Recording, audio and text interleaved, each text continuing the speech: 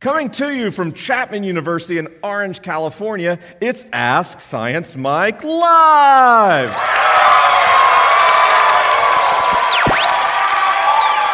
got questions, he's got answers. Even though he may not understand, he'll talk anyway. You got problems, he won't solve them. But he'll talk until he's blue in the face. Science, faith, and life. Ask Science Mike! Welcome to Ask Science Mike, the weekly podcast where I answer your questions about science, faith, and life. Of course, this week we're doing a live episode, so the questions are unfiltered and the answers unrehearsed. So anything I say could be absolutely wrong. Please use Google to verify any questions. I also want to mention that my wonderful hosts here at Chapman University are just hosting, so any random thing that comes out of my mouth does not represent their opinion for faculty, staff, students, or literally any person who's heard of Chapman University. I'm here tonight as part of an amazing series, which is an interstices, a word I'd never heard before today. And so if you want to come back on February 13th, they're going to have a talk about emotion and artificial intelligence that features none other than Lisa Joy, the co-creator of Westworld. Like, I can't even believe that. Man, it's going to be a big upgrade for me. February 23rd, I'll be in San Diego for Revive 2018 with a bunch of people I personally can't wait to hear, including Melissa Green, Brandon Robertson, and my bro, Jonathan Martin. And finally, if you're interested in meditation or the Enneagram, the Liturgists are launching courses on both. You can learn more by going to shop.theliturgist.com. But that's enough announcements. We've got a show to do, so let's get it started.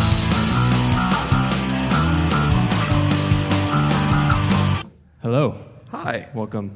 So it seems like a lot of people are arguing these days, and a lot of it has to do with what you believe, what you think, what you don't believe, and what you don't think. Seems to be a big part of that argument. Is there a chance that what we believe and what we think is not a choice? That's not something we actually get to decide, or is it just something? Is this something that just happens to us? Also, is a choice in what you think and how you feel? Is it binary? Is it like either you believe or you don't, or you think or you don't, or is it one big sliding scale, and we should all just chill? What do you think? I love it when the first question is an unanswered philosophical and epistemological dilemma. That tells me a lot about the audience, where we will go together, and the amount of imposter syndrome I'll experience on stage. So I'll give you my best take on what smarter people say wrestling with that issue. It is extremely unlikely that we select our beliefs through some act of cognition or volition. Thought experiment. Can anyone with true sincerity look at me and believe that I am a hot dog stand? I get it. The jokes write themselves. Internet, I rub my belly. They can't see. But anybody here, seriously? If you do, raise your hand. I won't quiz you. Nobody? Not a hot dog stand? What if I hold my hand like an umbrella? And my hand like a little lever where the hot dogs come from? Not a lever. Well, lid? It's a lid? That's a word. No? Still no hot dog stands. Okay. So clearly, we bring things in through our senses. They get processed through a linguistic map of reality, and they get assigned labels. Now, we love categorizing things, right? So sometimes our beliefs are relatively binary. Is this bottle, is the label, is it blue or is it orange? If we polled the room, probably get a very comfortable consensus around blue. Maybe we wouldn't identify this as a spectrum of blue-orangeness. We would just call it blue. I start with the simple stuff because it gives me time to vamp and think about the harder stuff. What I've been reading and researching says that beliefs are survival mechanisms. We westernize them. We tend to think of them as some like various fidelity description of reality. But what I'm seeing in cognitive sciences and neuroscience is beliefs are just survival mechanisms that are largely formed in conjunction with social identity. People's beliefs don't tend to vary that much from the labels they assign themselves. So as soon as you call yourself something, human, man, woman, non-binary, Republican, atheist, whatever labels you assign to yourself, your brain starts to unconsciously filter new information against what you assume those labels believe, what those tribes believe, and you start to unconsciously filter out things that are separate from your label, unless you're a nonconformist. And then nonconformists find social labels, and they're free thinkers, right? No. They just find whatever the social consensus is, and then they think the opposite. Like when we research nonconformists, they're literally just like, they take the and they turn it into an or. They just flip the bit. They they feel self-styled. They're like, I'm the only person who dresses in all black, right? Like, it's just me. Everybody else wearing all this color. Then they go to Manhattan, and then they have to wear pink, I guess. I don't know. But, so we have these different survival strategies that make us look like we might be having higher degrees of individual choice in belief selection. But I've heard the competing camps, and I'm just not a big believer in I don't believe in free will. I think we might have constrained will with some agency, or we're just automatons, I'm not entirely sure. And that applies also to our belief selection. We believe things that increase our chances of survival. It's very rare that Homo sapiens draw a line in the sand about a belief and make it life or death unless they imagine some narrative in which rebelling against the common belief creates a better outcome for them or people they care about in the future, right? So through that lens, the kind of incredible risks people take in justice work and social convention makes sense because they're imagining a better future.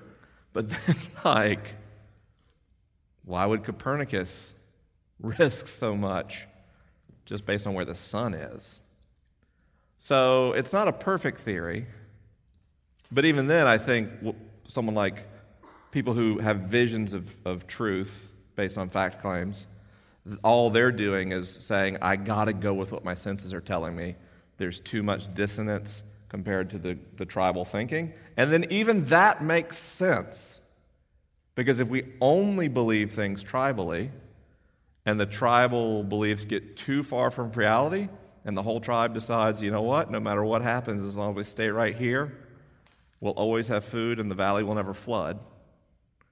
You got to have at least a dissenting voice every now and then, because eventually everywhere is going to flood, at least from tectonic action, right? But Everest has sea life on it, right? It used to be a little land. So I fall very much on the position that our beliefs are things our brains form in accordance with the principles of natural selection, which might be a little strange for someone who gets really obsessed with the Jesus stuff. And then I just say that's also evolution at work, because the type of thinking that leads me to realize humans are so constrained in their beliefs and their actions, it's not terribly animating and uses a very particular and limited network in my brain, and sometimes it's nice to switch hemispheres in the brain and look at things more holistically. And so I just kind of let myself do both of those, but I only make fact claims this way. That was probably a bottom 20% in satisfaction for the first question on a show. I would have liked that as the fourth question, Not does figure yield. The question was perfect. My answer, subpar. All right. Can you expand on I don't believe in free will? Don't mind if I do. What would free will even be? Have you thought about that? Free will sounds like omnipotence. I will myself to float off of this stage.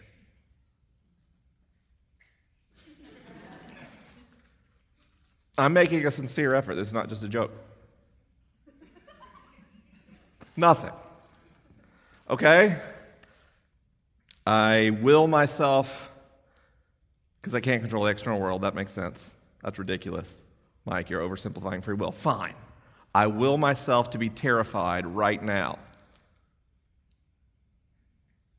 Nothing. I almost said elated, but I'm an easy laugh. I might laugh at my own joke and then mess up my example. When we look at human behavior, we find that there's a patch of tissue about the size of a quarter, about the thickness of a tortilla, behind your forehead on both sides, called the prefrontal cortex. That's where neuroscientists believe that will and agency and executive function live in the brain. And we experience life as a series of choices that we make, right? So if one of you threw a wrench at me, please don't if you have a wrench.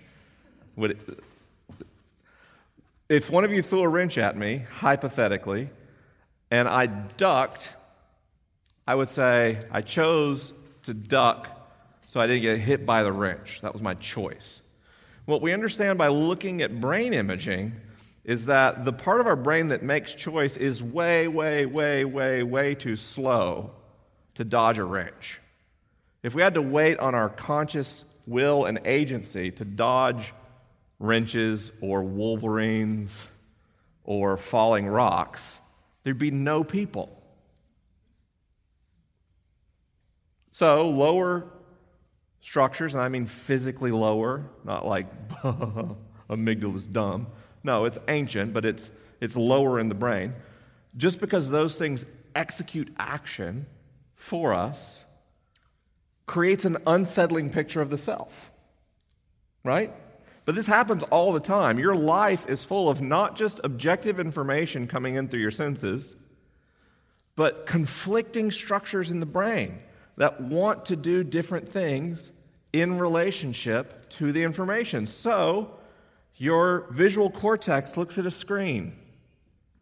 And on that screen, there are dots that get formed through a pretty abstract process into numbers in your cognition that let you know it's payday, right? Money is in the account, yes. And part of your brain says, you know what we should do? Just hear me out. We should rent a bouncy house.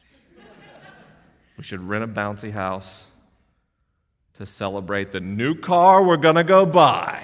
Because the new car would be awesome. We'd enjoy it. People would think we're cool. It would signal economic stability, which would increase our chances of finding a mate. Let's do this. New car.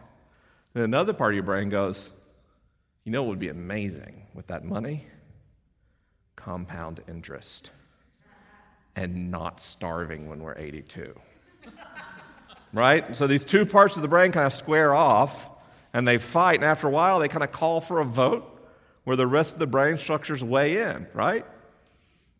And parts of the brain go, what's numbers? I'm non-linguistic. I just make the heart beat, right? But you get this very strange activity across your entire neurological lattice that then sums to a decision. So sometimes you decide, I'm not going to get a bouncy house and buy a car. And to do that, that uses willpower, and that literally burns a chemical your brain produces. So you decided, I'm not going to get a bouncy house and buy a car, even though I want to. And that's fine, but it means later, when you walk past a donut shop and you're out of willpower chemical, you go get a donut. And we found in research that if you hadn't struggled with decision earlier, you'd have more ability to resist the donut later because your will comes from your brain. So when I say I don't believe in free will, I mean that the decisions we make are constrained by the behavior of the system that produces our perceived will. One last thing. I said this, the prefrontal cortex, the quarter to tortilla thick behind your forehead that makes all your decisions, executive function, we're finding out that's kind of wrong. Sometimes it makes decisions, but most of the time it just narrates what happens, and in its narration it says, I did that. So when you dodge a wrench, your narrator, who wants to be the hero of your story, went, I did that. That was my choice. Yeah. You interview somebody who did something heroic because of adrenaline in their animal brain, and they go, in that moment, I just knew if I didn't jump in the icy lake, Bobby Sue was going to drown. Bobby Sue, where did I get that? But they didn't take an objective pros and cons. They acted on animal instinct, and later the narrator went, I did that, I got you, right? We do this also when we do things we don't approve of. The narrator starts to rationalize why it went against its own set of moral codes. If we had free will, by the way, why would we ever go against our own moral codes? I believe this is wrong, I did it. Narrator goes, because these reasons. In fact, evolutionary biologists believe that our ability to reason was not born out of a need to find fact, but to convince other human brains to go along with whatever we're talking about. That's where the great rational capacity of Homo sapiens came from. Not to rationally discern what is true, but to convince other people our idea is the good one. So I'm not saying we're completely predetermined automatons, but I'm saying there's a lot of constraints that face us with each and every decision that we make, and that we should be considering the constraints on human decision-making and how we structure society with governance, with how we structure advertising. You know what happens when you use algorithms to use machine learning to find out really accurate probabilistic data fields on how human decisions are made? You can swing elections for a couple $1,000s, right? What if there's worse things we can do with that kind of insight into human behavior than just swing elections towards an orangutan? So, sorry. Now, this is a non-judgmental space, so you're free to think he shouldn't have said that. Your opinion is just as valid as mine in here, okay? I was never political until November 8th of last year. So, we should consider that in the criminal justice system. We act like people made this decision, and now because of their volition, they should be punished. I don't know. By the data, that doesn't really alter human behavior or create a deterrent. But when we look at the constraints of human cognition and create rehabilitative strategies and create different incentive structures around behavior, what do you find? Then you can't even find enough people to commit crimes to put in prison.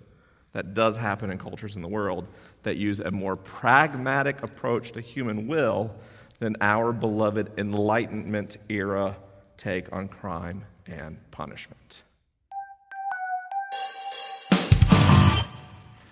Hello, Mike. Hi. Hi. I had a non-sciencey question for you, Sweet. but I was curious, just within the today's conservative fundamentalist church, I was curious what your thought might be on the future, what it'll look like when you start seeing a lot of the baby boomer generation kind of transitioning out from senior leadership, and what it'll look like maybe when millennials kind of start to move upwards towards those positions. Maybe what even your hope is for what that'll look like.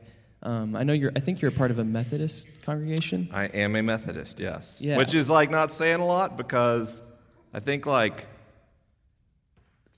H.W. Bush and Hillary Clinton were both Methodists, so it's a pretty big tent. Awesome. Yeah, I just want to get your thoughts on that. Okay. I got lots of thoughts on that. Here's the thing. This surprises people.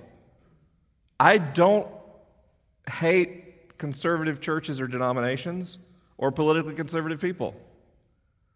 Before the rampant populism and nationalism that's facing our country right now, there was actually a pretty vital dialogue between two ideological positions in governance. That's important. If you're going to have a two-party system, you really need two functioning parties. And in terms of Christianity having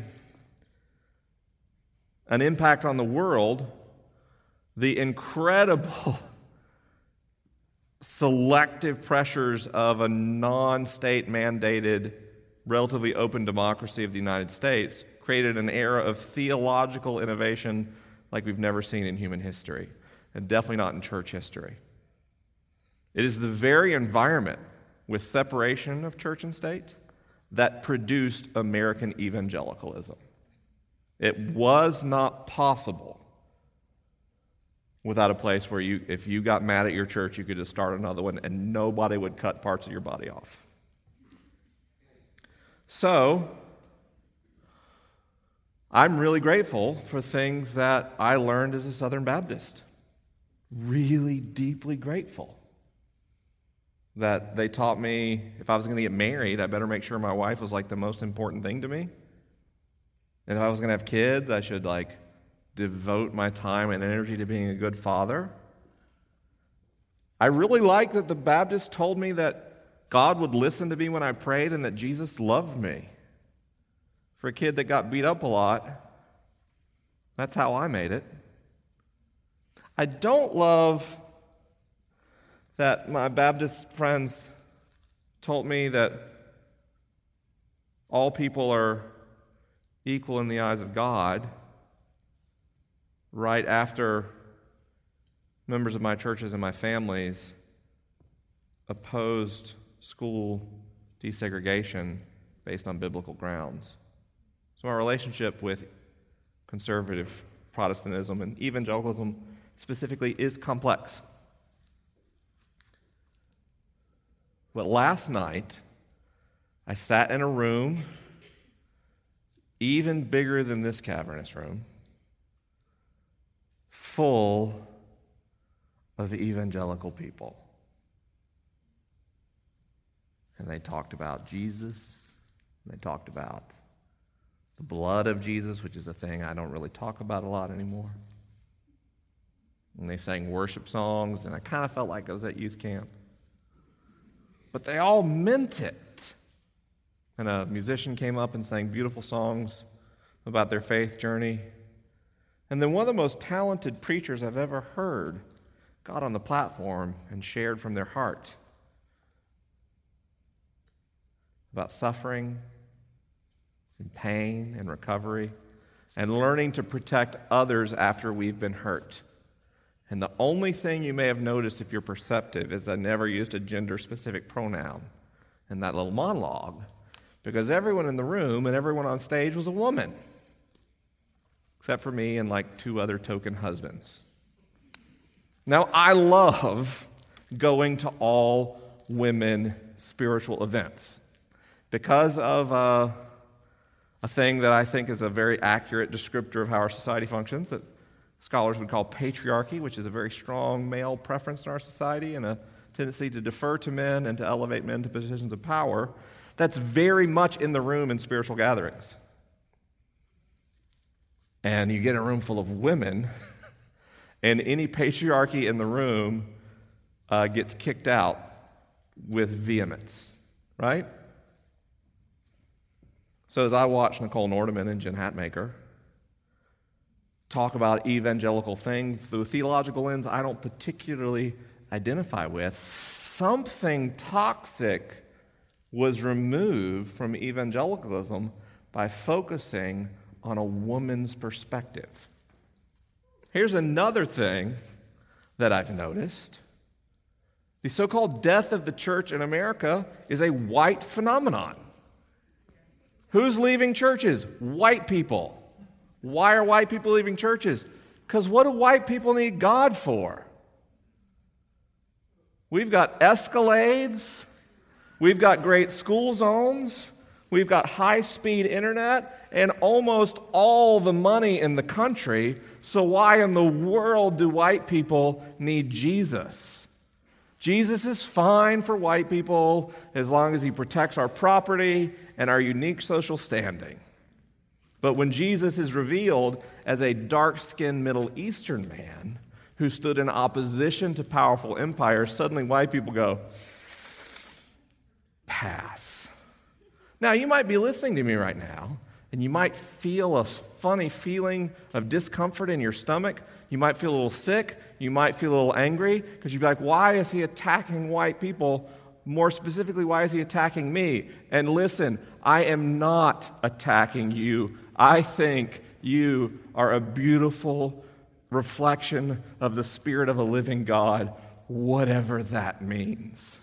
What I mean is the social circumstances of our American country, as filtered through a particular type of theological lens, has created an unfair playing field that's gotten to the point that white people are abandoning religion for loneliness, isolation, and suicide.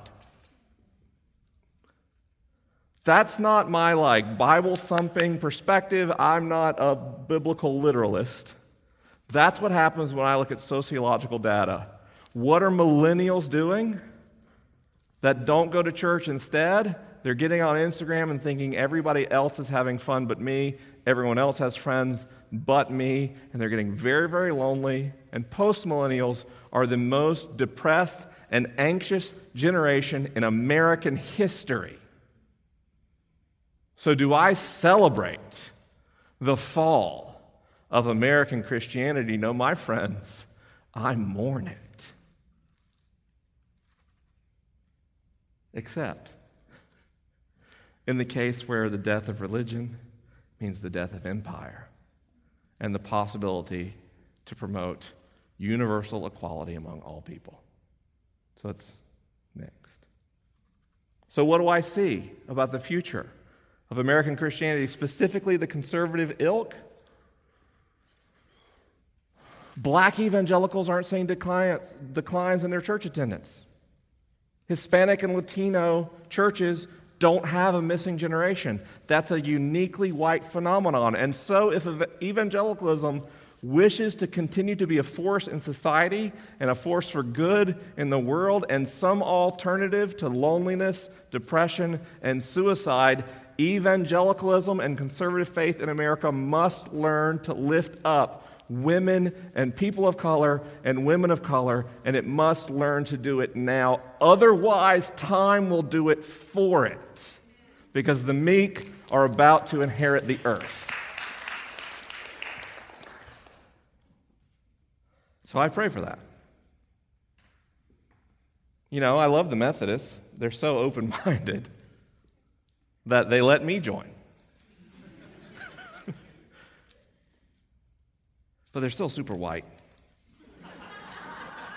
They're just so white. And they don't want to be white, and they're like, what could we do to be less white? We should have a potluck. That'll reach millennials for sure, right? We should have a potluck. My gosh. There's a reason I still go to church. There's a reason, despite, probably epistemologically, what am I, a materialist, atheist? Probably. But I pray every morning. If somebody tells a real compelling Jesus story, I'll just cry and cry and cry and cry. Because I believe in the power of that story of an empty tomb to transform lives and bring people together who otherwise could never be brought together. I went to a church in Tallahassee, Florida, where a lesbian couple and an NRA member sat next to each other every Sunday. And I just think we need more of that, not less.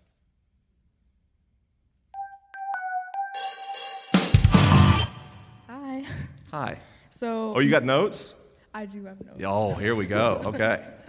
So my view of the world is often very bleak, and sometimes I'm tempted to subscribe to the idea that everything is absurd and chaotic, particularly morality. So I was wondering, are you persuaded by the idea that people are bound by categorical imperatives, whether they're from God or whether they're not?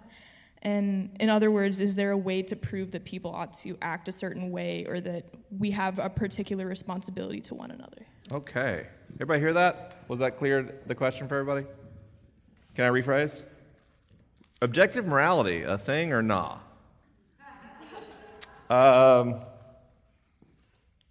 Categorical imperatives was quite beautifully stated. No, I don't think that there is some unquestionable morality. I think we assign moral values to things. Let me ask an expert on nature's morality.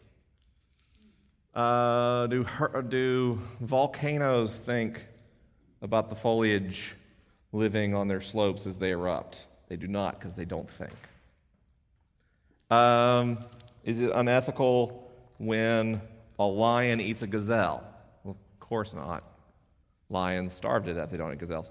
Is it unethical when tribes of lions befriend baby gazelles and their cubs play with them for a few hours and then they kill and eat them? Because that's a thing. Felines that got really big brains, right? So they can be like, this is a pretty cute little antelope. They can't get away. I saw footage once of a big lion literally cuddling and licking this gazelle like it was its cub. And the little gazelle just like nestled up, and it was just like, oh, finally I'm safe. Yeah, that's the right reaction, because you know what's happening. This isn't a story where like years later you see a pride of lions and a full-grown gazelle, and they just, humanama. No, then the big lion bit the little gazelle's head off. Is that like immoral? It's not immoral when a lion does it. If you have your neighbor's child over and you befriend and then eat it. Look at that. Hold on. I did it on purpose. That was not an accident. Did you feel that moral revulsion? Oh! Do you know what we're finding in research? A lot of this stuff is just like innate to the organ our DNA produces, right? Cultures are pretty much universally against incest. Just everybody just goes. Biologically speaking, the risks of a single generation of very close relatives reproducing, not really a thing. If a brother and a sister have a child, they don't like have a third eye that blinks. They're not missing a limb. It's very low risk. Over time, yeah, there's a huge risk. The taboo makes sense. But the amount of we make doesn't make sense. And I feel gross saying that because I have moral revulsion to my own words. Remember earlier we talked about different structures in the brain doing different things? I've learned to just let them all run and play how they wish. So, just because I don't think there's objective morality doesn't mean I don't think there's morality or a framework for making good moral decisions. This is what drives me crazy about theologians when you say, I don't think there's some unquestionable absolute moral authority. They go, well, then why don't you just kill everybody? I don't want to kill anybody. And let's be real, okay? You can't see under these fancy blazer sleeves. I'm not packing any heat in the bicep department. Were I to successfully attempt to initiate a physical altercation in which my goal was to kill someone else, unless the other person is like 6, I'm probably going down. I don't have a lot of stamina, so if we're tussling, I'm going to get tired, and then I'm going to die. So there's like some incentive that's not objective for me not going around killing people. Why don't I go around killing people other than empathy and being a decent freaking person? Because I don't want anybody to kill me. So we negotiate this societal thing that, you know what's not cool? Murdering people. It's not controversial, mostly. Mostly. I mean, if the state does it through capital punishment, maybe that's fine. But generally we agree, murdering people, no. So what does that mean? What we come down to with moral decisions is actually pretty simple. Reciprocity. I want to be able to go through life. If I have some stuff, I don't want people taking it. I don't want to get killed. I don't want people killing my children. I don't want someone walking into my life and forcing me to have sexual intercourse with them. Like, there's all these things that are like my preference, and we all agree that's a pretty good preference. Let's just all do that. I think that's where morality comes from. And I think if we would stop trying to fight about what objective morality is or is not, because, by the way, if there is absolute moral objective values, who knows what they are and how do they know? Right? So even if they exist, if we can't with 100% certainty all agree on what they are, then that's the same as moral relativism anyway. Or if we're going for this, we create these situations where, no, because this is true, I refuse to compromise on what is moral in society, and if we can't agree on what's moral in society, we get what we have right now, and it's not exactly amazing, you guys and girls and gender non-conforming people. So I just wish we'd admit all we're trying to do is set up moral boundaries so that people have a shot at a good life.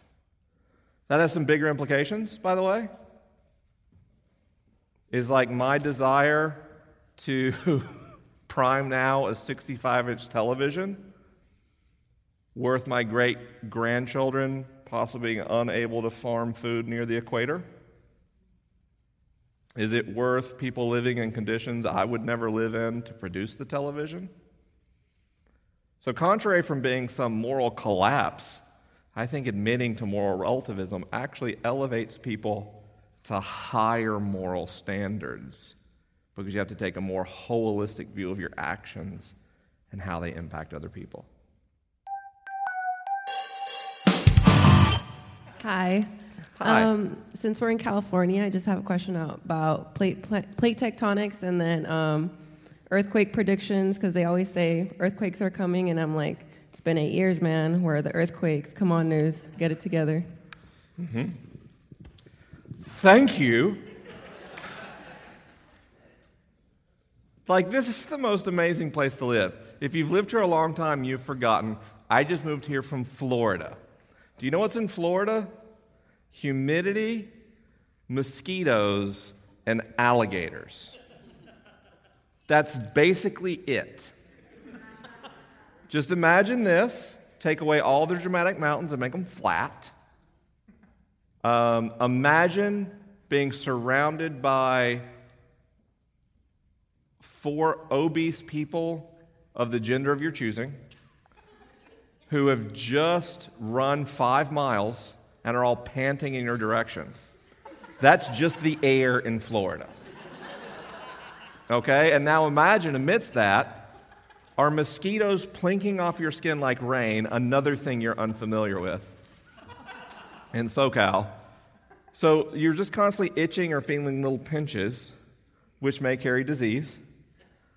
And then you're out for a jog and all of that, and you go, oh shoot, alligator. That's where I live. But whenever I start bagging on my home state, Floridians go, hey, you know what Florida's not going to do? Fall into the ocean. No, it's going to sink beneath it. But either way. We have a little thing on our planet that we don't like. The ground shakes sometimes.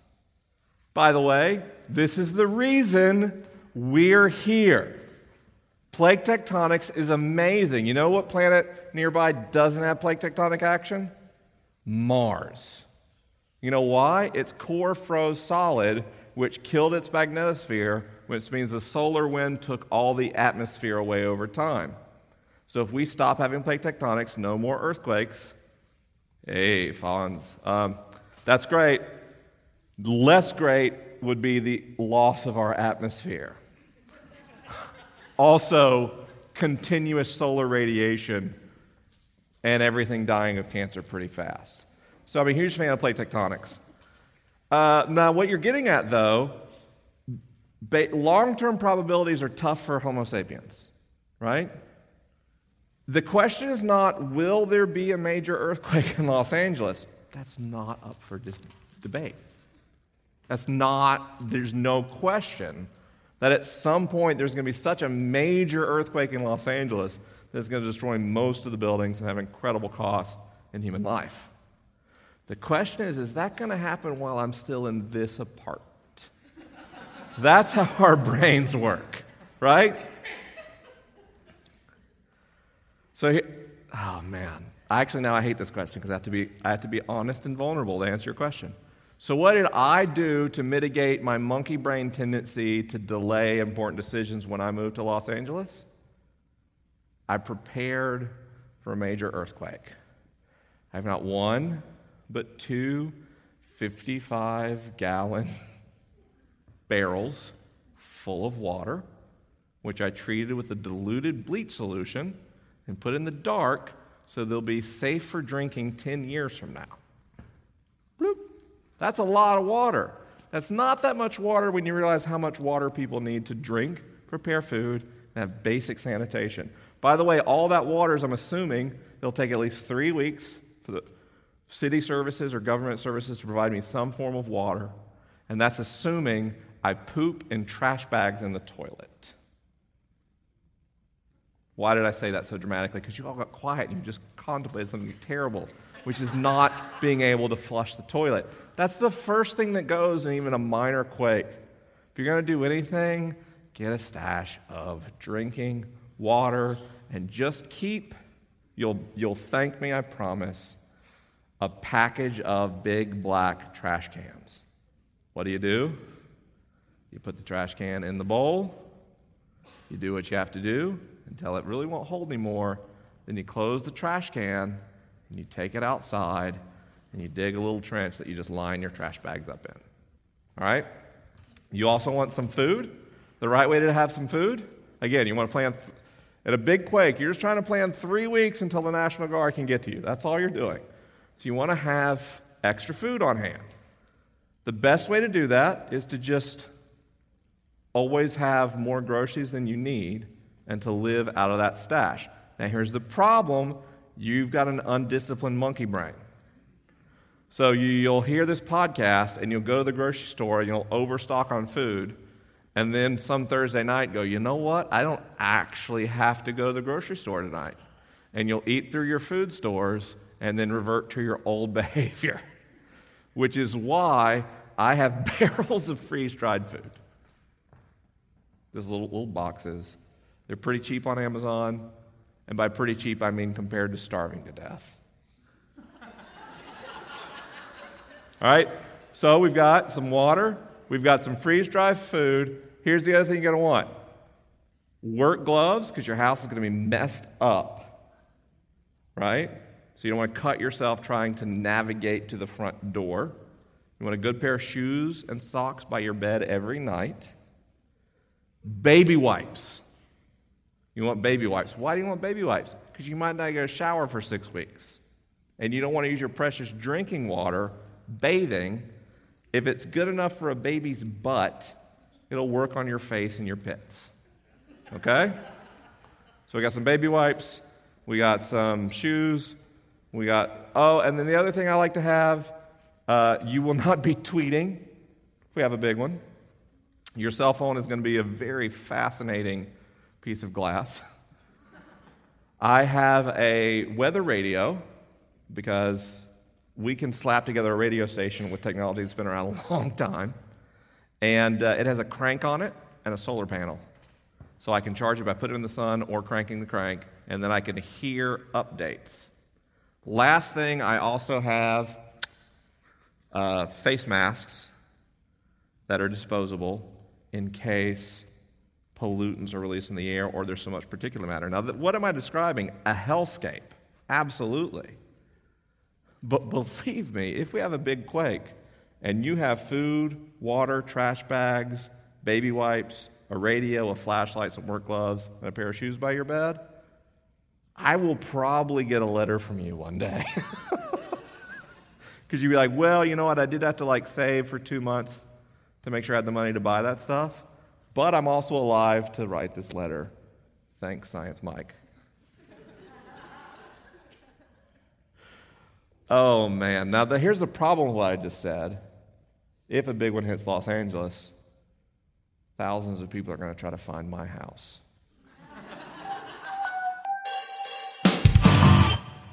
So I'm not sure if this is really a clear question, but so I have an active dream life, and recently this past year I've had a couple dreams where it's been kind of dream within a dream and a dream within a dream within a dream. So one, have you ever really heard of that outside of obviously the movie? The research I've done a little bit has been what's kind of like a false awakening, which is where you wake up in your own bed kind of doing your daily activities, and that's not the case for me. When I wake up, I'm actually in that first dream. And the other part is the deepest part of the dream always tend to be kind of demonic. That kind of, I can best describe that. So I don't really know the question to the latter half, but what do you know of that? Is it really anything, or have you heard of it before? Oh, yeah. Heard about it, lived it. I have what in my dreamscape appears to be a regular visitor in the form of a demon who assumes corpses in various states of decomposition exclusively of people I love, who tells me how about people are going to die and suffer and there's nothing I can do about it. True story. And every time this demon shows up, I go, yeah? How's your family? I'm not kidding. Or I'll be like, do you watch SportsCenter? Never answers me. Cracks me the hell up, though. So we're going to go two places in the answer. One is narcolepsy and sleep paralysis, and the other is how dreams happen in the brain. Start with narcolepsy and sleep paralysis. You have systems in your brain whose job is to paralyze you while you're dreaming. Why? Because you do dramatic things in dreams. And if you do that while asleep and without conscious awareness of what's happening, you'll do weird stuff like walk off a cliff or start a fight with someone who can absolutely kick your ass. You know what I mean? Like, just bad decisions are made when you're literally not conscious. So your brain goes, I've got an idea. Let's just cut it all off at the brainstem, yeah? That's what happens, unless you sleepwalk. Right? You ever known a sleepwalker? My wife and my children all sleepwalk. So Jenny will sit up in the middle of the night and be like, the sky and fire,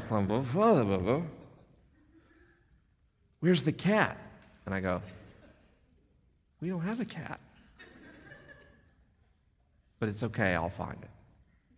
I'll find the cat. Just lay back down. I'll find the cat. She lays back down. She's gone again. Kids will come walking in. My oldest daughter's my favorite because she walks in every time like this.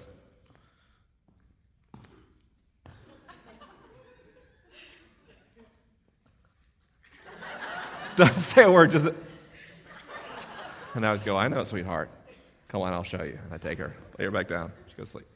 So the flip side of that is sleep paralysis. Sleep paralysis is where you start to wake back up, but your body goes, no, it's just a dream. And it's really freaky because you can't move. And you're in this twilight state of awareness. And so what tends to happen is people, as you've researched, wake up and they see their surroundings and they feel like they're awake, but they can't move. And sometimes, at the furthest physical point from them is a dark figure. But because they can't move and they still feel sleepy, they fall asleep or they close their eyes and they open their eyes again. Only now the dark figure is closer and closer, and sometimes the dark figure sits on your chest. Why?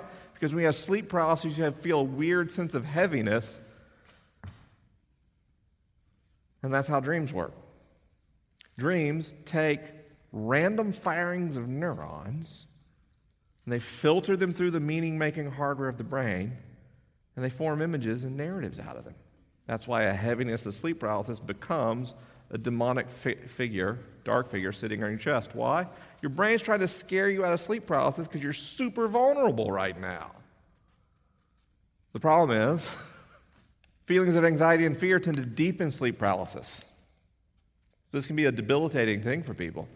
I get sleep paralysis. If I go to bed at the wrong time or get too tired or take a nap during the day, probably 2 out of 3, I get sleep paralysis. And the dark figure shows up and tries to scare me. And because I'm super analytical, I go, I'm in sleep paralysis. And so I've learned to scream as loud as I can at the top of my lungs, which makes me do this in the real world.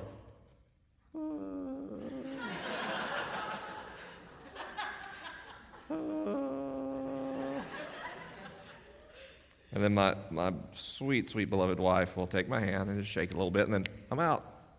So I can send this signal. Now, thank goodness, my wife is such a light sleeper. If she's deeply asleep and I go, she wakes up and frees me from my sleep prison. Before that gift, I had to learn to calm myself and go into a deeper state of sleep to kind of reset this whatever's stuck and get out of it. So when you have recurring dreams that are frightening, flight or fight is a survival reaction. So usually when you have scary things in your dreams, your brain's trying to wake you up. You might have to pee. There might have been a noise outside. Brain's trying to get you aware. Or you become afraid of the dream imagery itself. So the brain tries to wake you up. If you're deep enough asleep, it just makes a really terrifying dream, which is something you remember. And because dreams are basically associated with random firings of neurons and neural networks in your brain, what's in your dreams tend to be the things with the largest neural networks associated with them, which are things you're very afraid of, things you have anxiety about, things that you love dearly and think about a lot, and weirdly, stuff that just happened. Now, take that understanding and now filter your recent dreams. Why did a demon chase you into the office where you were naked in a meeting in front of your boss? Because you have a lot of neurons associated with all those things, and as they randomly fired, your brain's meaning-making machinery had to tell some story in the same way it told you a story when you ducked that wrench. So that's what happens with recurring dreams. The memory of a dream creates a suggestion or an increased neural significance that the next night when the custodians start coming through your brain to clean up unnecessary dendrites and synaptic connections, they fire again. Neurons that fire together, wire together. You've just deepened the likelihood of this dream. What can you do? Good sleep hygiene helps. Our dreams tend to be frightening and more vivid when we're sleep deprived. Guess who's sleep deprived? Almost all of you. I'm watching you yawn as soon as I say the word sleep. 60% of this room just went, because you're sleep deprived, because Facebook's so amazing and Netflix just one more. What are you missing? What is worth costing your health and your effectiveness, your mental well-being, and your emotional balance just to see if there's another like? The Crown will be there tomorrow. It will, I promise. Whatever you're doing, here's another thing. Your mattress in your room, your bed, 2 things happen on that mattress. Only 2 things. You can sleep, you do something else that starts with S. Snore.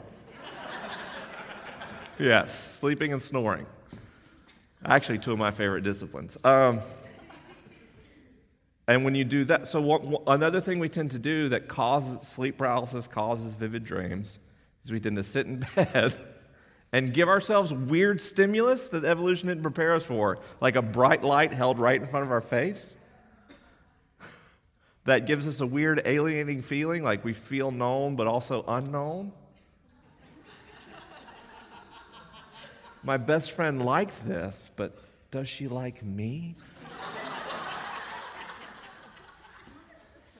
Then that gets too much, so then we turn on a giant glowing rectangle right by where we sleep, and we watch amazing and fantastic things happen. People way better than looking at us have conflict on screen. They have romantic encounters on screen. Dinosaurs chase people.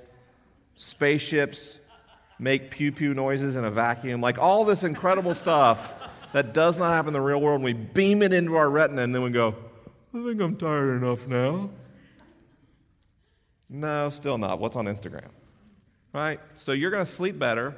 You have less likelihood to have nightmares, less likely to have sleep paralysis. Except good sleep hygiene by sleeping 7 to 9 hours every night and not doing things other than sleeping or snoring in your bed. Hi, Science Mike. Hello. I just want to start by saying that your work, along with the liturgist work, has done more than I can explain, so I'm really grateful. Thank you. Thank you for taking the time to be here. I actually have a question about that other S word, the non-snoring one. Okay. We'll just go. And I mainly was a joke. This is shame-free space. We can say sex. It's okay. Awesome. I'm trying to decide how much personal information I want to divulge with this question.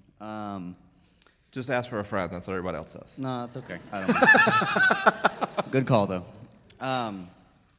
I saw my first sexual image when I was 3 years old, I think, maybe 4. And since that time, I've had a really big issue with just sex addiction as well as pornography. And I've read plenty of and I was I don't know what I am currently, but I was a very conservative, Bible-believing Christian for a long time.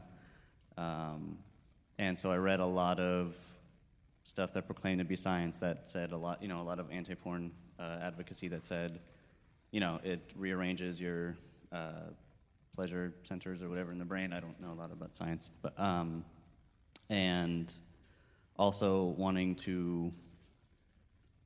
I'm a very left-leaning person. Consider myself a feminist by whatever degree a middle-class white person can do so. I just want to know, especially in regards to things like pornography, what is there a consensus on the science?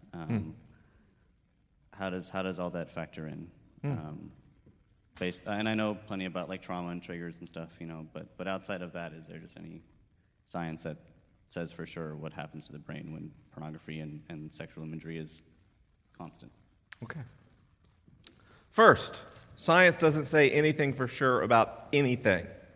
If there's one mistake I see bandied about who tend to use the hashtag science, it's that science proves things or that science says.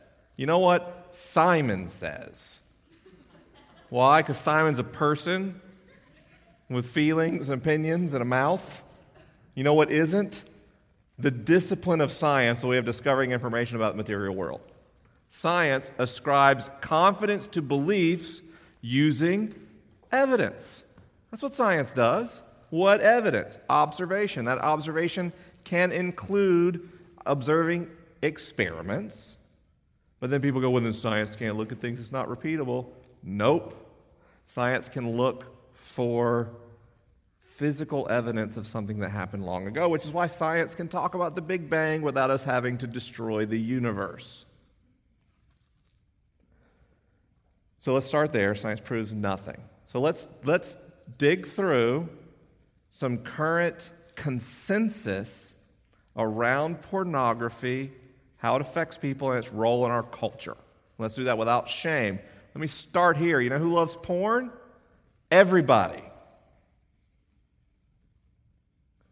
By the numbers, people who have never seen a pornographic image are incredibly rare. And the people that don't look at pornographic images regularly, be they male or female, make up significantly less than half the population. People look at porn. So what's that doing to us? I'm not actually a huge fan of the whole purity culture thing. Because I think when we assign sexual behavior primarily through the lens of shame and virginity, especially female virginity, we create strange dysfunction and obsession around sexual behavior, and I actually think that feeds pornography culture. And why do I think that? Because per capita rates for porn consumption are highest in religious areas.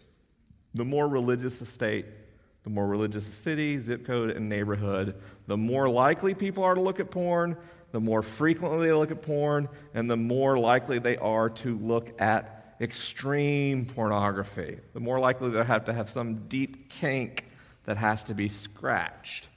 We're out here in godless California, in the shadow of the Demon Haven, Los Angeles.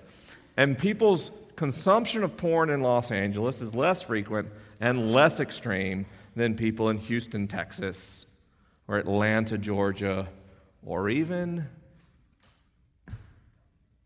Birmingham, Alabama. I'm still using major metros. The smaller the community, the more religious, the deeper the porn itch, and the more frequently it is scratched. Shame feeds sexual dysfunction and pornographic consumption. Period. So ironically, if we actually think people shouldn't watch porn, we'd have better results by not shaming people about porn. Instead, let's talk about supernormal stimuli. This is a pretty amazing thing. Scientists have discovered that, well, gosh, it's not just men that are visual creatures. Here's how you can tell if a creature is visual. Does it have eyes? That's the big clue in biology to when animals have some visual orientation. Now, check this out. I want you to just look around. See if you can find a man in the room. Does he have eyes? Yes. So it's fair to say men have some visual component to their sexual activation. But watch this. See if you can see a woman in the room. And if you're on the subway, right now, internet, look on the subway. Does she have eyes? Then there is a visual component to how she views the world and to sexual activation. Remarkable. Does your dog have eyes? Yes. But your dog is much more oriented with the activity of its nose, which is why dogs are so into butts. But they don't like big butts, because they look great. They're like, incredible. This is just biology. Do you know that if you take a robin and in its nest, you put a larger, bluer, wooden egg, that it will spend most of its energy trying to keep the fake egg warm than its real chicks? Because in its neurological makeup, blueness and egg size are associated with healthy chicks. Did you know that after the chicks hatch, if you literally put a fake wooden bird in the nest, a baby bird whose mouth is always open and who the inside of its mouth is redder than the real chicks in the nest, the mother will try to feed the fake chick head while the real chicks are more likely to starve? It's called a supernormal stimulus, something natural. You figure out what works and you make it even bigger and even brighter. Obviously, humans don't do that. That's just an animal thing. We're not dumb enough to be more attracted to someone if their lips are redder because they smeared wax and pigment on them to simulate sexual arousal. That does not work on people. Obviously, men aren't more attracted to women if they try to make their complexions more smooth by putting on foundation and powders and blush to simulate, again, sexual arousal. Obviously, human men aren't more attracted to women if we use Photoshop to increase their hips in relationship to their waist. We don't fall for that. We're thinkers.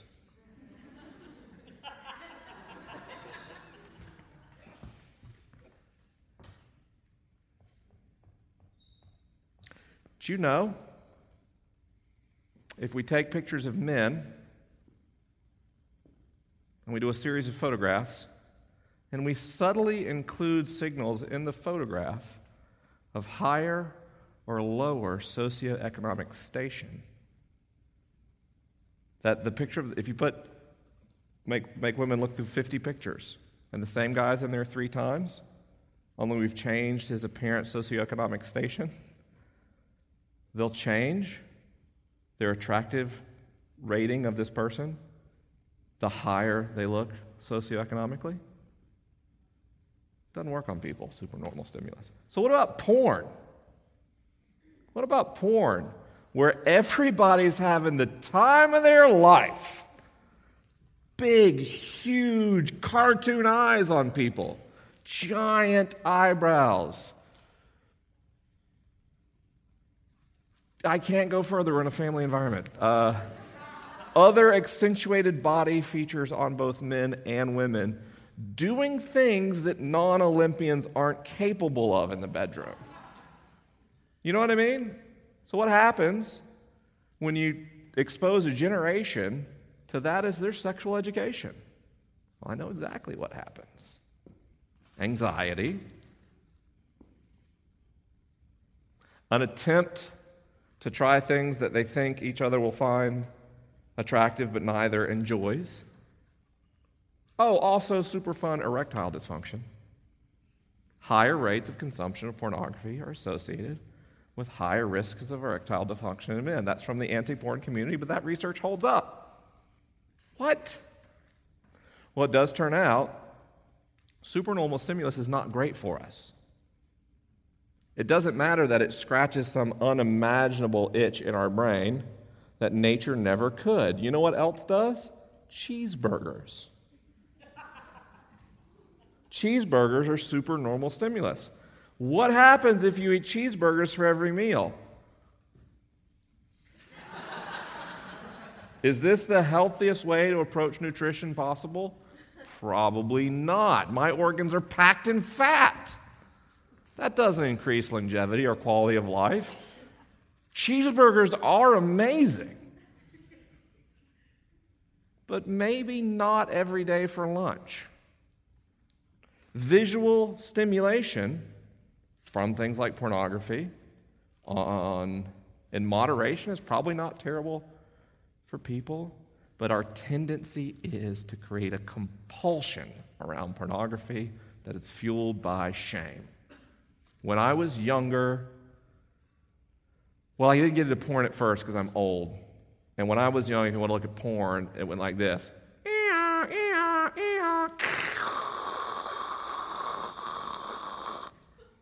You had to dial a modem. And then you had to, there was no Google. So you had to, find a directory by asking people anonymous when they use that, anybody got some naked girls? And then people oh yeah, I've got these amazing images. 2534x.jpg, 397821.jpg. And you just had to scroll through numbers and just guess what might be in the picture. And there's a calculated risk because once you click that picture, it's going to do like this. Just scan back and forth a line at a time. It's okay, those are nice bangs. This could be going somewhere good. Mom's home! Or God forbid your sister picked up the phone. You couldn't resume a download. Now you just had this much of a lady. So when I was young, the option that 4K HD streaming VR, whatever, not a thing. But when I got into college, I got the first high-speed internet connection in my town. And then you would click the image, it would basically load. Now video, forget it. But I remember that was amazing. Like whenever I want, I can see women without clothes on. Funny how quick my basic perception of women went from relational to, whoa, their clothes off. So ethically,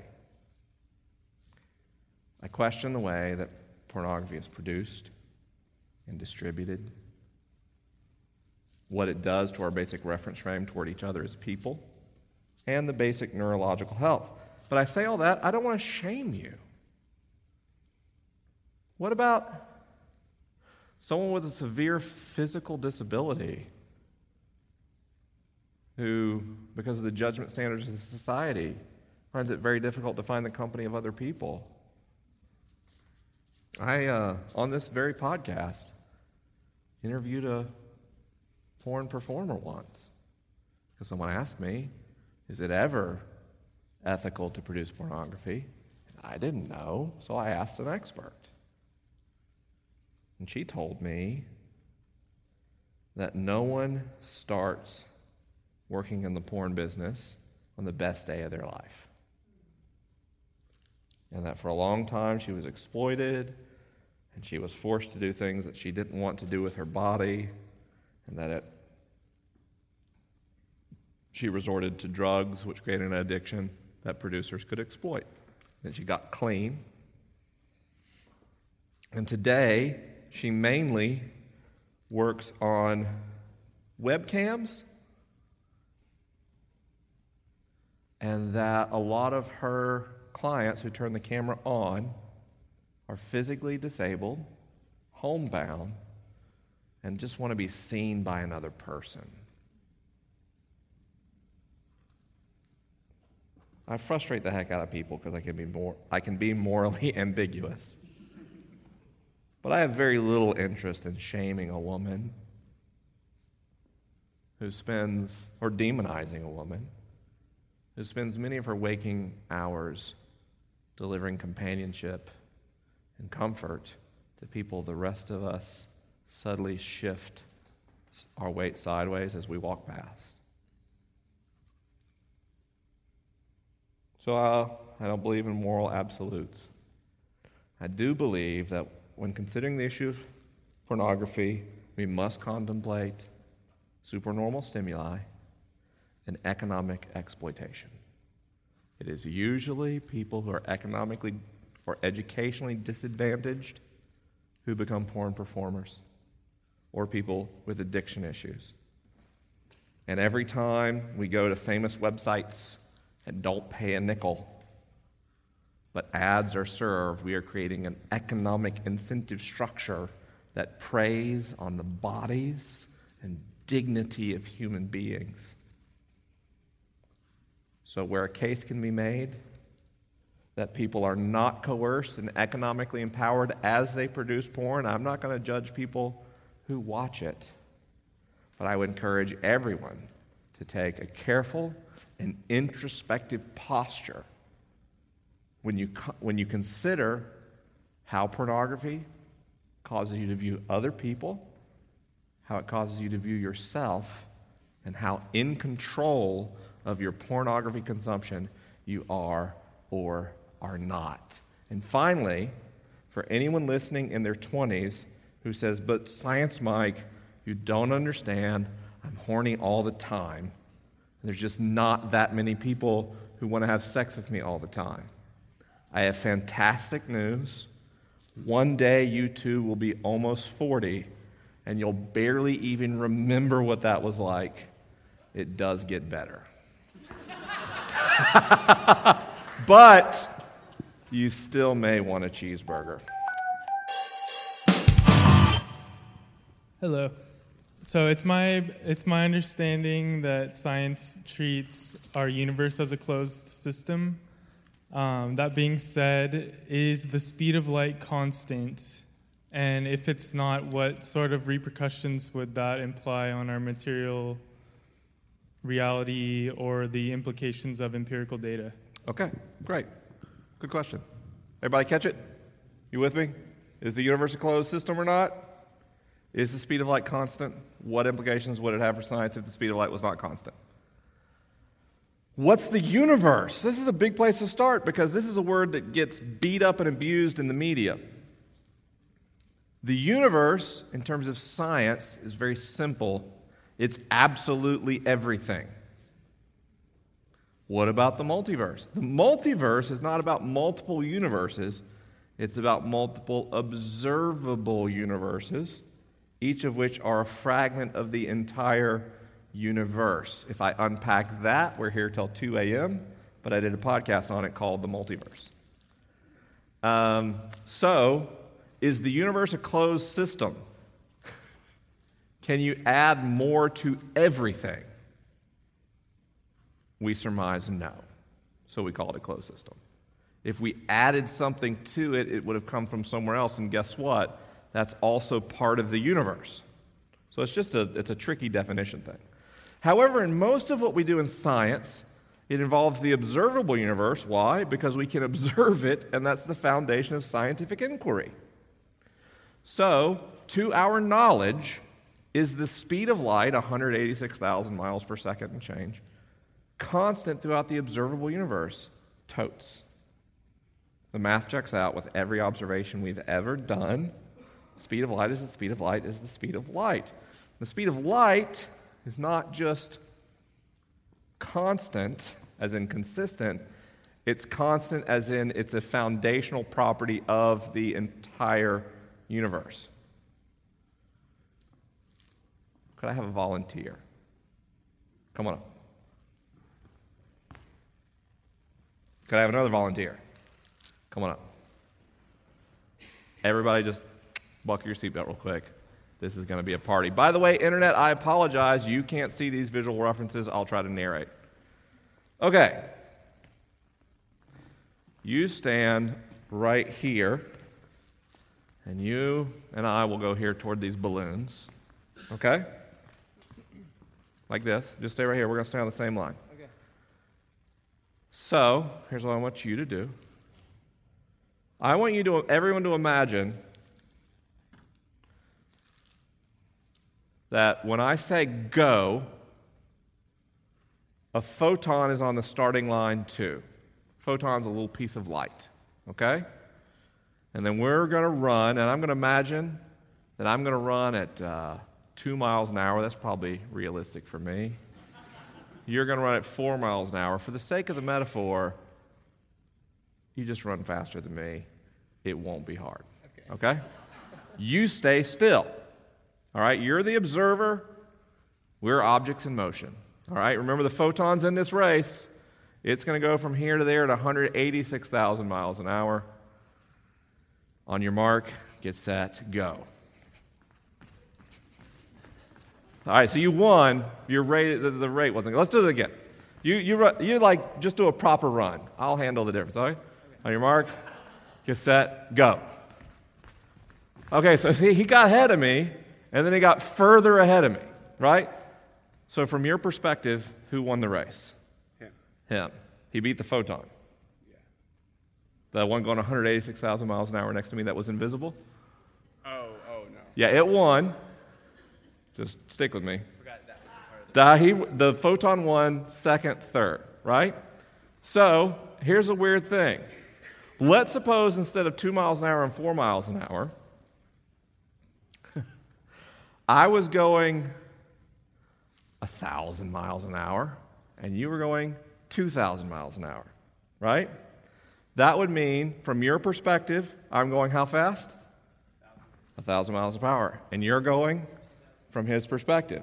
From my perspective, how fast is he going? 1,000 miles an hour. What? We disagree on his speed? How weird. How's that possible? Relative motion. Here's the weird thing about our universe. If you're seeing this as 186,000 miles per hour, right?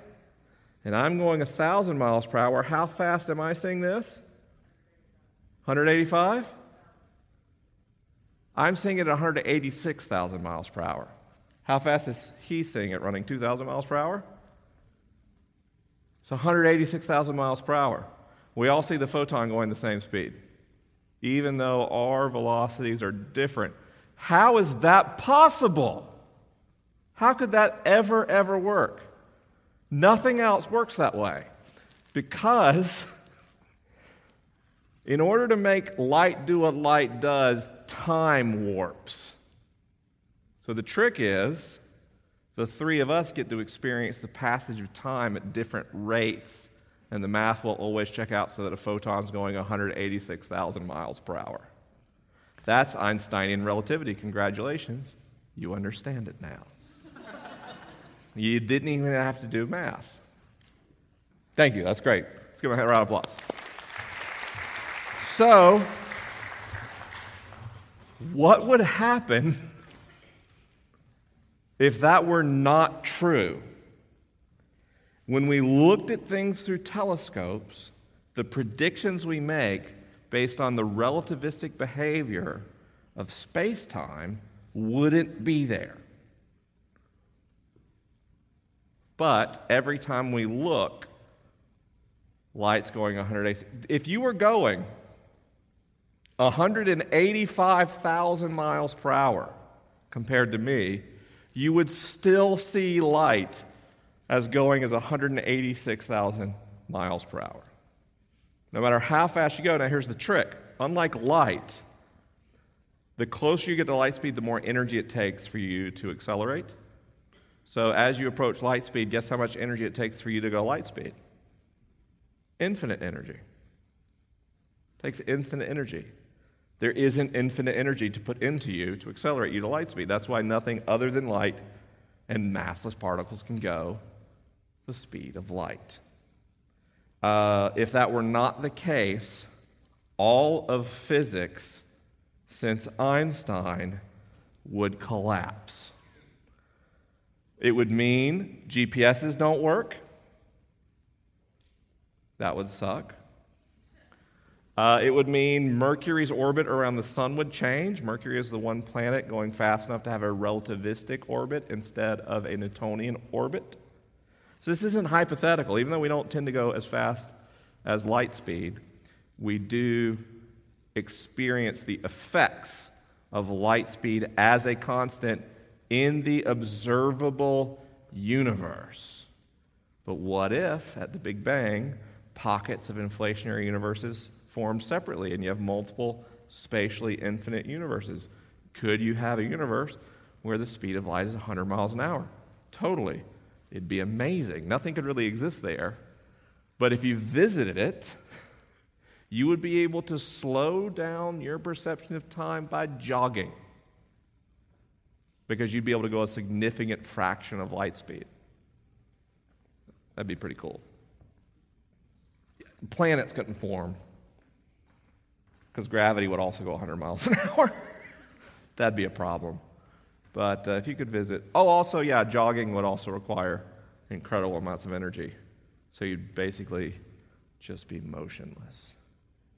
So not as cool as I thought. Okay. Hi. Hi. So I'm a 9. You're a 9. All right, somebody else a 9 over here. Let's harmonize. Let's all just hang out, right? So in terms of everything we're talking about, morality, faith, all that, how much of it really comes down to, let's say, your personality, your number, the Enneagram? You mean my beliefs about them? I love to hear your thoughts about it in terms of, does all this stuff really matter, or are you really just going to go back to your number, whether it's in health or unhealth? Yeah, I think the Enneagram is a map, and maps can be very useful, but they're not reality itself. So if I use a road map to try to figure out the temperature, it's not going to help me very much, right? Because the map is just a way of navigating reality. If I get a temperature map from the Weather Channel, it's not going to help me to figure out how to get out to San Diego very well, right? So the maps have specific tools. So I think the Enneagram is a very useful map for interrogating personality, but I don't put the same confidence or rigor in it that I put in physics. What I like about the Enneagram is it helps me understand what I'm stuck, ways to get unstuck, Helps me understand maybe why I care about certain things and maybe why I should try intentionally to pay attention to some things I don't pay attention to. My tendency as a peacemaker, a 9 on the Enneagram, is to always push aside my anger and to be uncomfortable with the anger of other people. But the anger in the voices of women as they say time's up is actually just valid. The anger when people say hashtag Black Lives Matter, when another teen is legally killed in the United States, it's valid. So my Enneagram work has taught me to pay more attention to their anger, to not be so uncomfortable, to not immediately go, it's okay, I'll help. We don't have to be angry, just because I had authority figures that scared me as a kid. And it also means I can pay attention to my anger. It doesn't mean it's like super great if I backhand people, but it means my body, my brain, yes, my personality are telling me something when I get angry, and that's not something I should reflexively avoid. So, the fact that I'm a 9 on the Enneagram is why 48% of the listeners of Ask Science Mike are registered Republicans. You heard the orangutan joke, right? Why are 48% of the hundreds of thousands of people who listen to this podcast Republicans? Because I'm an Enneagram 9, and I don't judge them. And I actually kind of harmonize with and understand their motivations, and I understand how in their life experience and perspective, their actions and their thoughts and their beliefs make sense. But then I also understand why someone else feels threatened and indeed marginalized by those same beliefs, and the fact that I can pretty effortlessly walk a mile in anybody's shoes, I'm a really excellent translator because I'm a 9. So the Enneagram shows me how to lean into some strengths and find areas of growth as well, if that's important. But I don't know how fixed this stuff is. I've always identified as an extrovert. I fell off a motorcycle and I scrambled my eggs. My brain, not those eggs. They were fine. And now, groups of people stress me out, and I like to be quiet more than I used to.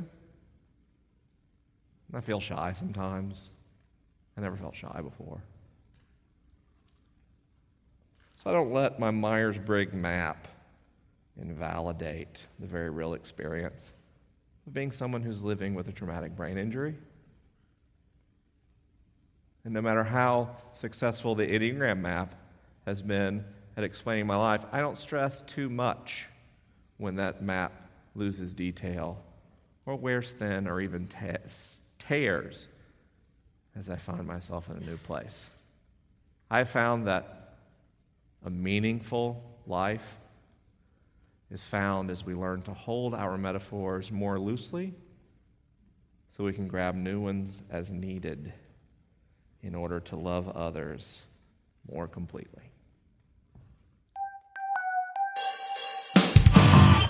This is kind of a short question, but is mental illness really incurable? And if it is, why so? Why did I do one more question? We just had this beautiful moment together. There's no such thing as mental illness as a monolith.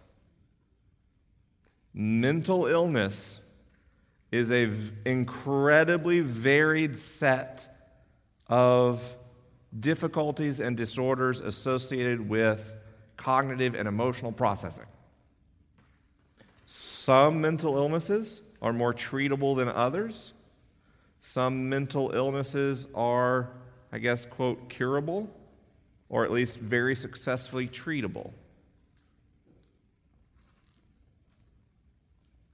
Our approach to mental health in America is pretty terrible. In Latin American cultures, People who are schizophrenic and hear voices that most often speak to them in affirmation. And so people aren't typically institutionalized for schizophrenia because they're pretty cheerful. Because they start cooking something and they drop an egg and a voice says, "It's okay, you're doing your best." Well, great, I don't need to treat that. In fact, I'd be pretty mad if you took away the cheerful voices who tell me like it's going pretty well. Their voices tend not to tell them that they are Jesus Christ here to save the world, as so often happens to people in our culture. My thoroughly unqualified, email me if you want, opinion is that the twin engines in American thought of the capitalistic drive to be exceptional, and the fuel in that engine, which is a deep seat of shame and unworthiness, is what so often turns our disorders darker. Why do we keep walking into schools and shooting children? That doesn't happen anywhere else. Not at the numbers it happens here. Why are so many of us killing ourselves? We've created a culture where we're ashamed of who we are if we don't fit some prescriptive notion. I cry all the time. When I was a kid, that wasn't manly. I didn't like football, so people thought I was gay, and by the way, that was an insult. So at the same time, by calling me gay, I felt horrible, but so did the young person right next to me figuring out their sexuality who actually fit in with everybody. What'd we both hear? You're not good. And then our religious narrative here. You're horrible and you deserve hell unless you say the right prayer. God only loves you if he can kill his son. What? What? So we never touch people unless we want to have sex with them, which means so often our touch is predatory, and yet we're social primates who experience crippling anxiety if we are not frequently touched. That's a good situation to put people in. I need touch. The best way to touch that's socially acceptable is to have sex. So I'll have my touch be a conquest of other people. I'm at a point in my life, I love a good snuggle with a friend. It's okay if a friend's a guy. It doesn't mean I want to copulate with him. I really only like to copulate with my wife. And then if I haven't had too much to eat. I don't think, is mental illness curable, is the right question, and I don't say that to stigmatize your question.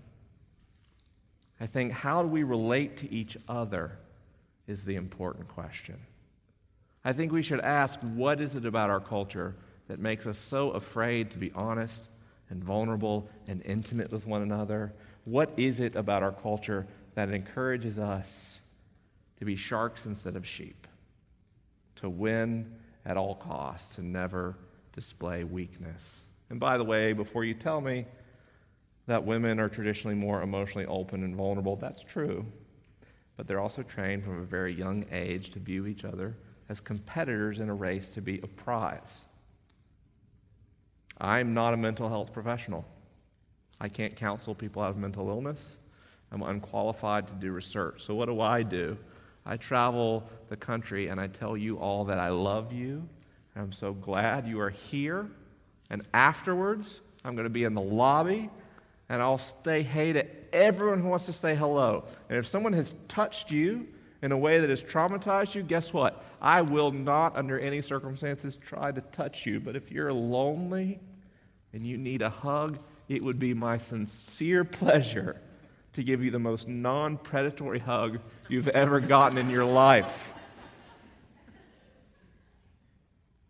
It takes our individual action to fight a system that says we're all just cogs in a machine, we're just points of economic value to extract.